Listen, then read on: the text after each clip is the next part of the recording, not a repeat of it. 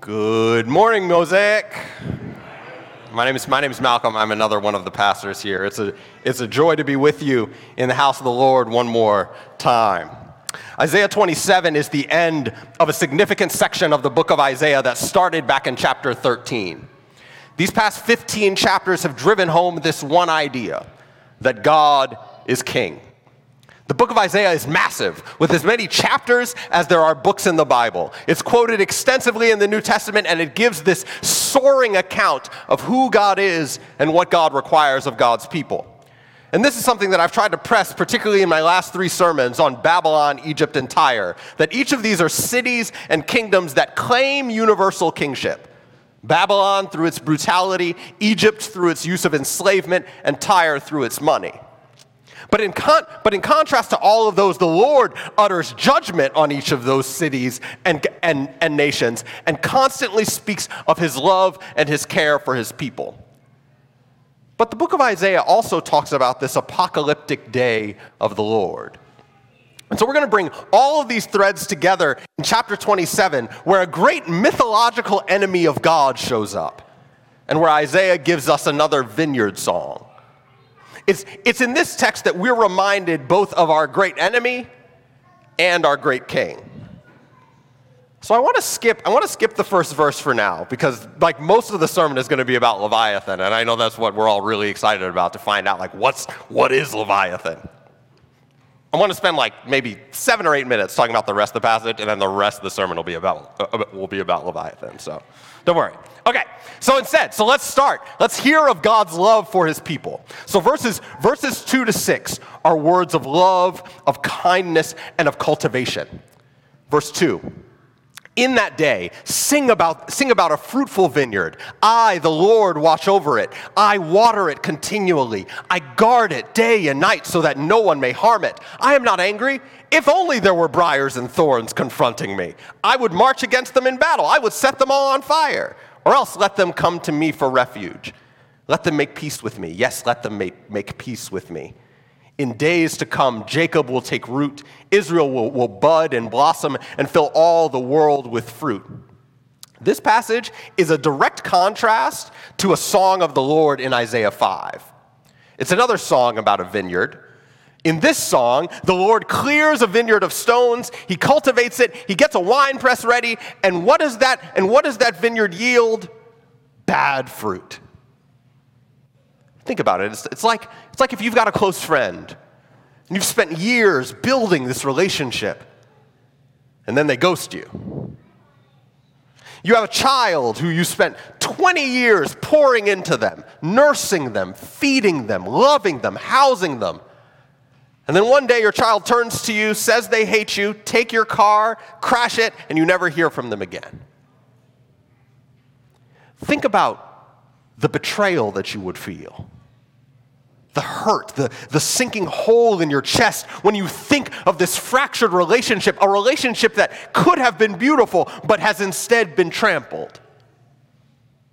That's what the Lord saw in this vineyard, which we're told is the nation of Israel and the people of Judah. He freed them from Egypt. He freed them from slavery. He gave them a law. He gave them his presence. He gave them the sacrificial system. He protected them from harm. He fed them. He clothed them. He gave them water. And in response, they built idols. They oppressed one another and the poor. They accumulated wealth for themselves at the expense of their neighbors. They bought up wide swaths of land for profit rather than for human welfare. They became captives of injustice.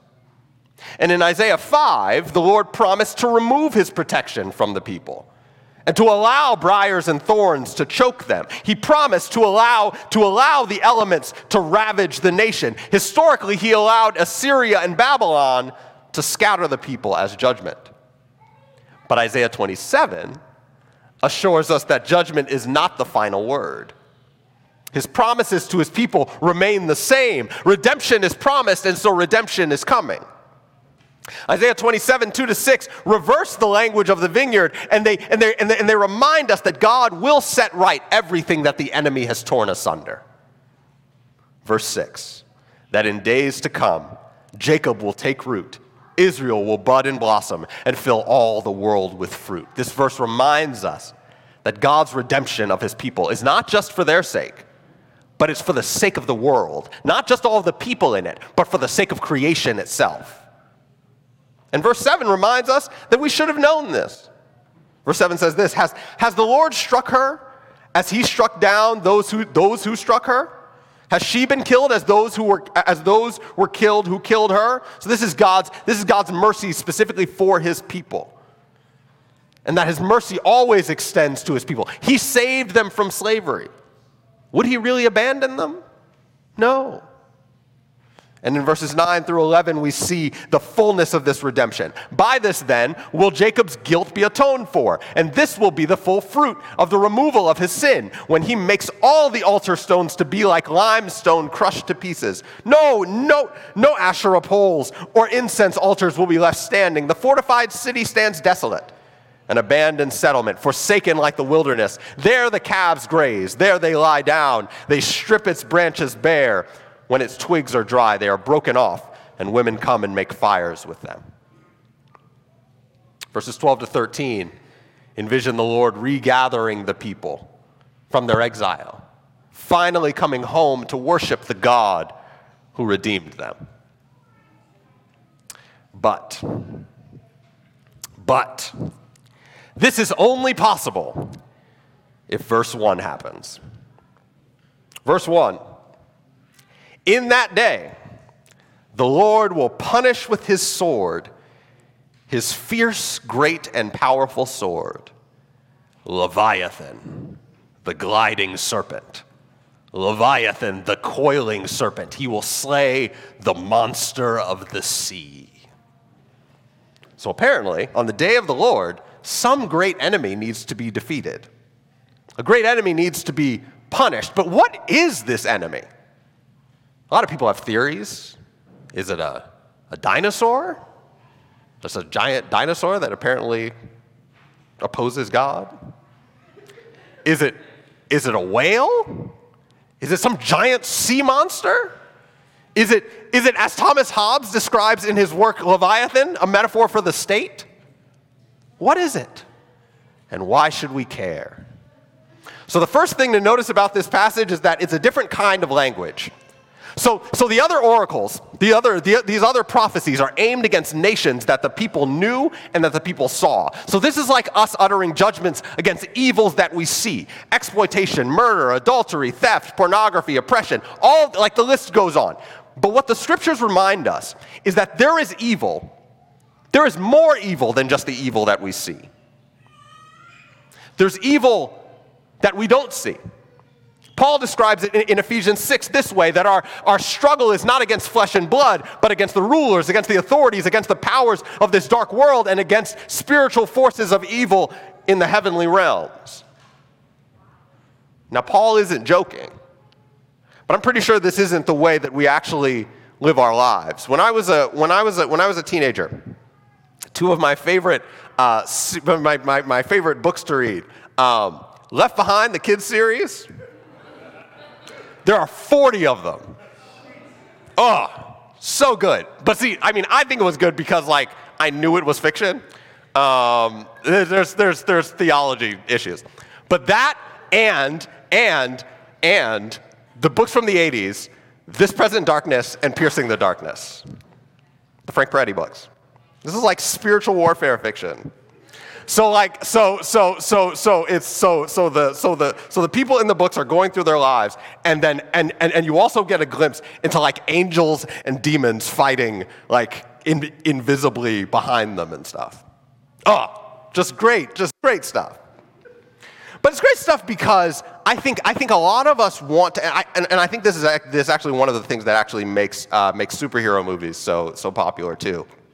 We all want to be part of a cosmic story. We all want to think that there's more to life than just what we see. And the fact of the matter is that the scriptures tell us that, actually that's true. The invoking of Leviathan is a callback to pre-Israelite creation myths. So a number of the nations that surrounded Israel nations that Israel was in contact with, even the nations that enslaved and oppressed Israel, had myths about ancient serpents that had roles in the creation of the world. Ancient serpents that rivaled their gods in power.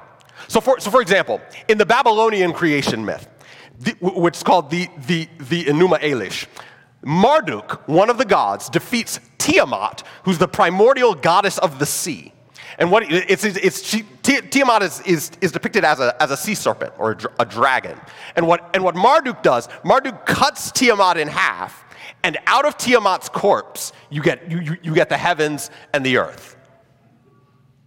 In Ugaritic, another ancient Near Eastern culture from which you get the mythology of Baal, or Baal, Baal fights an evil serpent monster.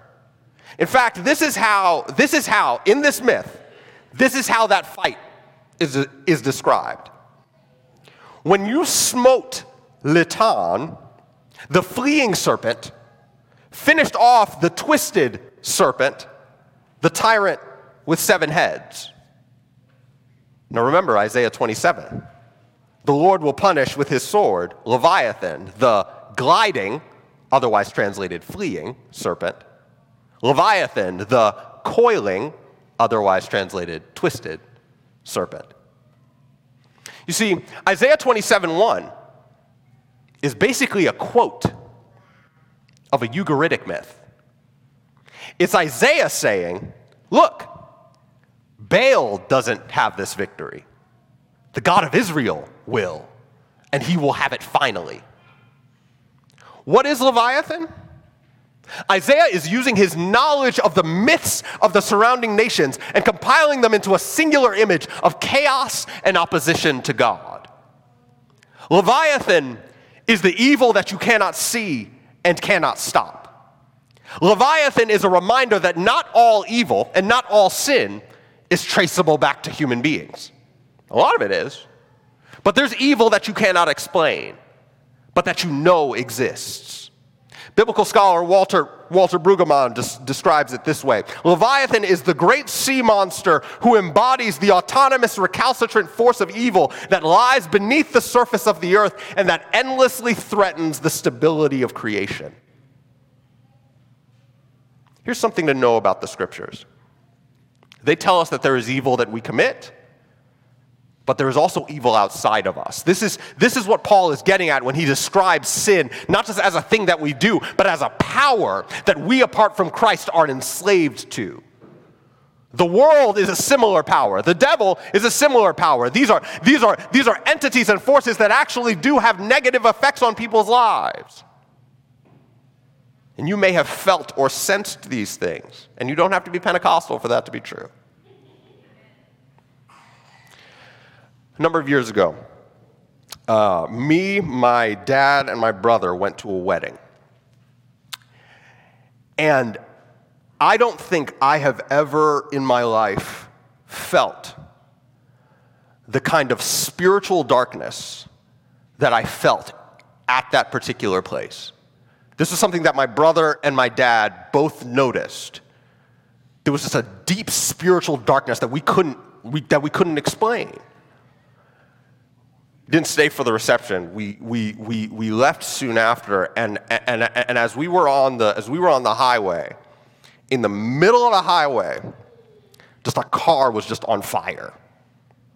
We were like, yeah, we got to get out of here. I don't know what's going on, but we need to get out. Sometimes this is part of what we need to understand about kind of the nature of evil. There's evil that we see, but then there's also evil that we don't see. But here's the thing, this scripture is not primarily about Leviathan. It's about God. And we come to these scriptures with the question, what does this say about God?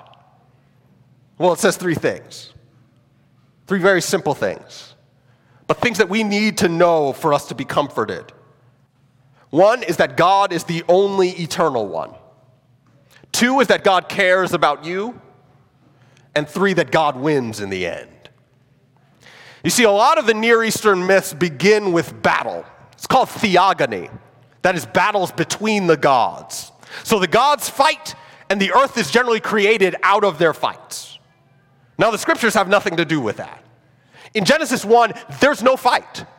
There's only the word of God. The Lord speaks and things obey, period. No sass, no talking back, no dragging along. Let there be light, light.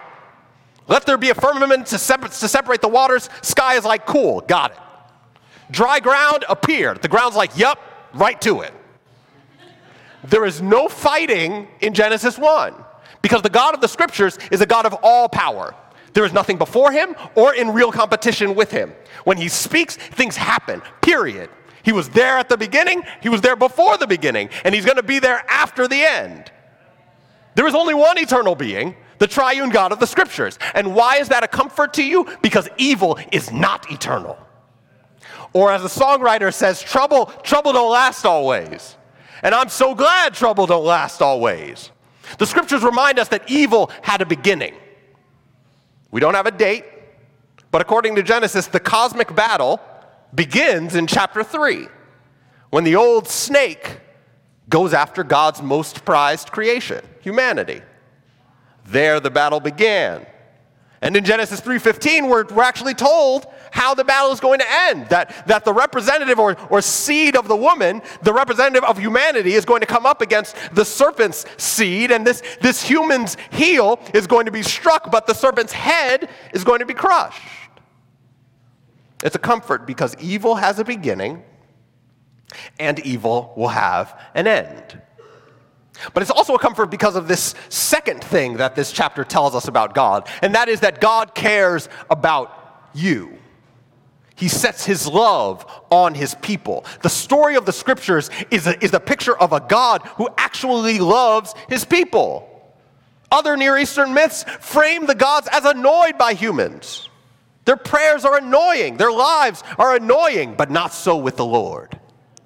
The Lord hears their cries when they face oppression. He cares deeply about them. And it's important for you to know that this is a God who cares deeply about you. You may have a number of dysfunctional relationships in your life. People who were supposed to love you but didn't. People who you were supposed to be able to trust but who revealed themselves to be untrustworthy. But the Lord is not like that, beloved. He is worth your trust because his love for you is deeper than you can imagine. But that eternality and that love has to be backed up. He can't just care. He has to actually be able to do something about it. He can't just love. That love has to be backed up with loving power. Because the devil is busy. Sinful people are busy and scheming. Leviathan is lurking. All of your fears, many of them, are true. And actually evil is often worse than you think. This is one of the things that I try to press with folks when we talk about issues of racial justice. Some people think that the issue is just the virulent, vocal racist who spews racial slurs or discriminates against individual people. That's surface level stuff. You look behind that and you see what a friend of mine calls aftermarket effects, that these thoughts and actions are the fruit of a broader culture and history that informed them and makes them viable. The exploitation, the inequality that we see around us, it may not have colored and white emblazoned on it, but it's a history that's ready to pounce on us and lurks around many corners. Traces back to a primordial impulse of greed, of wanting more at the expense of our neighbors. It's like a head of Leviathan, an evil that, like others, constantly seeks to consume us. That's not just true about racism, it's true of just abuse that we suffer, because often abuse begets abuse, and chains are created that it appears to be impossible to break. There are acts that we see in the world around us that we can't explain. Acts of violence, acts of hate, acts of cruelty that it would overwhelm us if we thought about them all the time. Often our fears are real and worse than we think. But, dear brother or dear sister, the comfort is that the Lord knows. The Lord knows all of it, and he cares, and he's going to get rid of all of it. The good news, dear sister, the good news, dear brother, is that the plan of salvation and its enacting is a personal, communal, and cosmic act. The Lord knows that you have an internal struggle with sin. He knows that you feel like you're enslaved to this ever-tightening tendrils of sin, that you feel like you can't stop going to that website. You can't stop yelling at your kids. You can't stop yelling at your husband. You can't stop accumulating for yourself at the expense of your neighbor. You can't stop wanting what your neighbor has. He knows. And Paul says that he has given you a way out. In 1 Corinthians 10:13, no temptation or trial has overtaken you except what is common to humankind. And God is faithful. He will not let you be tempted beyond what you can bear. But when you are tempted and tested, he will also provide a way out so that you can endure it. If you are a Christian, there is always a way out. And that's not me giving you just kind of pie in the sky stuff, just hope. No. Like, this is what the Lord says. But those are just your personal issues. Because we also know that sin breaks our relationships. Our families are not as they ought to be. Our churches are not as they ought to be. It's one of the things I press about our culture and our economy. There's essentially a plot to separate us from one another, to divide us in order to conquer us. The rugged individualism that we're constantly told to imbibe tells us if we're suffering, it's our fault. Your kids are acting up? Too bad. What did you do wrong? That's on you to deal with it. Your relationships are broken? Tough. What did you do wrong? At no point are we encouraged to lean on one another, because who really trusts other people these days? Sin breaks our communities all the time. And yet the salvation that Christ offers is manifested in a new community. States, cities, these other communities that we find ourselves in have the benefits of common grace, yes, but they will never be as they ought. So yes, we fight and we vote for proximate justice, but don't put your hope in the world suddenly operating by the logic of the kingdom of God. Instead, commit to the building and the strengthening of a new community that Christ has bought by his blood, the church. Though sin is still present here, repentance also ought to be present here. Though there is pain in the community bound by the Spirit, there must be healing. I think one of our issues as a community is that our expectations of one another are too low. If it's true that the Lord has bound us by the Spirit, we have other people who the Lord has called to come alongside us in the midst of our struggles with the heads of Leviathan. When your kids drive you crazy, there are people in this church who you are supposed to be able to ask, please help me. And if they don't do that, come to your pastors and we will talk to them. Because this is what the church is supposed to be. This is the kind of community that we're supposed to be. This is one of the things that it constantly tears at me. I'm like, I want the church to be what the Lord says it's supposed to be. But lastly, that's just the communal piece. Sin's personal and communal. Salvation has to be personal and communal. But it's also cosmic. That's what this text is about. Leviathan is not just this thing that you personally struggle with or this thing that our communities struggle with. No. Sin and the powers that are all summed up in Isaiah's invocation of the cosmic power of Leviathan. It creates cosmic chaos. This is what Tiamat represented. Primordial chaos. It's what the sea represents. So I think the fact that we have cruise ships, it like makes us forget like how chaotic the ocean is. Like we have massive ships that you can just sleep on and like not think about the fact that you're on the ocean. For the people who are reading these texts, like the sea is chaos. Like when you're on a boat in the middle of the ocean, you're at the mercy of the weather. It's unpredictable. There's no defense. And the powers of evil would like us to think that we're in that same position when we go through our lives. That chaos reigns, that death lurks around every corner, that we would live best in fear. And the serpent in Genesis 3 continues this narrative. He encourages Adam and Eve to question the word of God, to question God's goodness. After all, sure, he gave you all of creation to enjoy. But what about that tree over there? What about that tree that he told you not to eat from? What is it about that tree that's really forbidden? I mean, never mind the vast freedom that he's given you. No. What about this one tree that he told you not to touch? You see, brothers and sisters, that cosmic battle suffuses the apocalyptic literature of the scriptures. And beginning in Genesis 3, the Lord battled with evil, and we're actually given a profound example of what God's personal, communal, and cosmic victory looks like in the New Testament. And is it an epic battle? Kind of. It definitely doesn't look like one. It's a cross. This Roman form of execution, this shameful method of execution, was what Jesus suffered. Jesus, the eternal Son of God, creator of the universe, who took on flesh to live a life in solidarity with those who were under the yoke of sin, under the yoke of the world, under the yoke of fear of Leviathan, that unseen evil. He lived a full life and declared, even in his ministry, power over all things, power over the weather, power over demons, power over creation. And in fact, he didn't have to die, but he chose to. He submitted himself even to death in order to defeat death, that enemy that keeps us all afraid.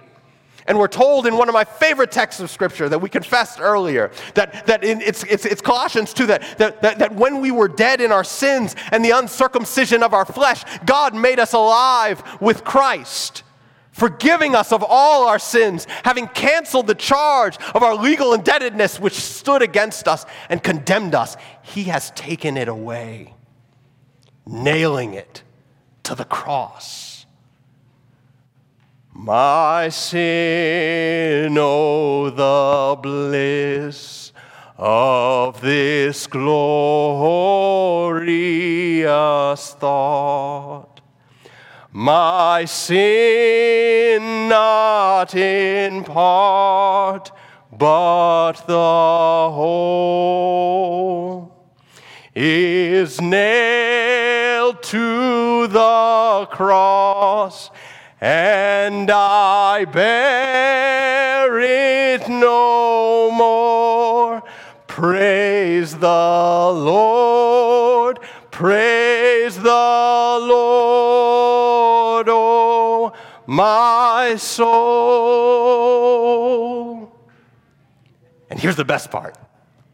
Colossians 2:15. Having disarmed the powers and authorities, He, God, made a public spectacle of them, triumphing over them in, and the next word is a little ambiguous. It could be him, it could be it. So it could be Christ, it could be the cross. I like to think it's both. Christ, by his cross, embarrassed the powers, defanged and declawed them, took away their abilities to truly terrorize.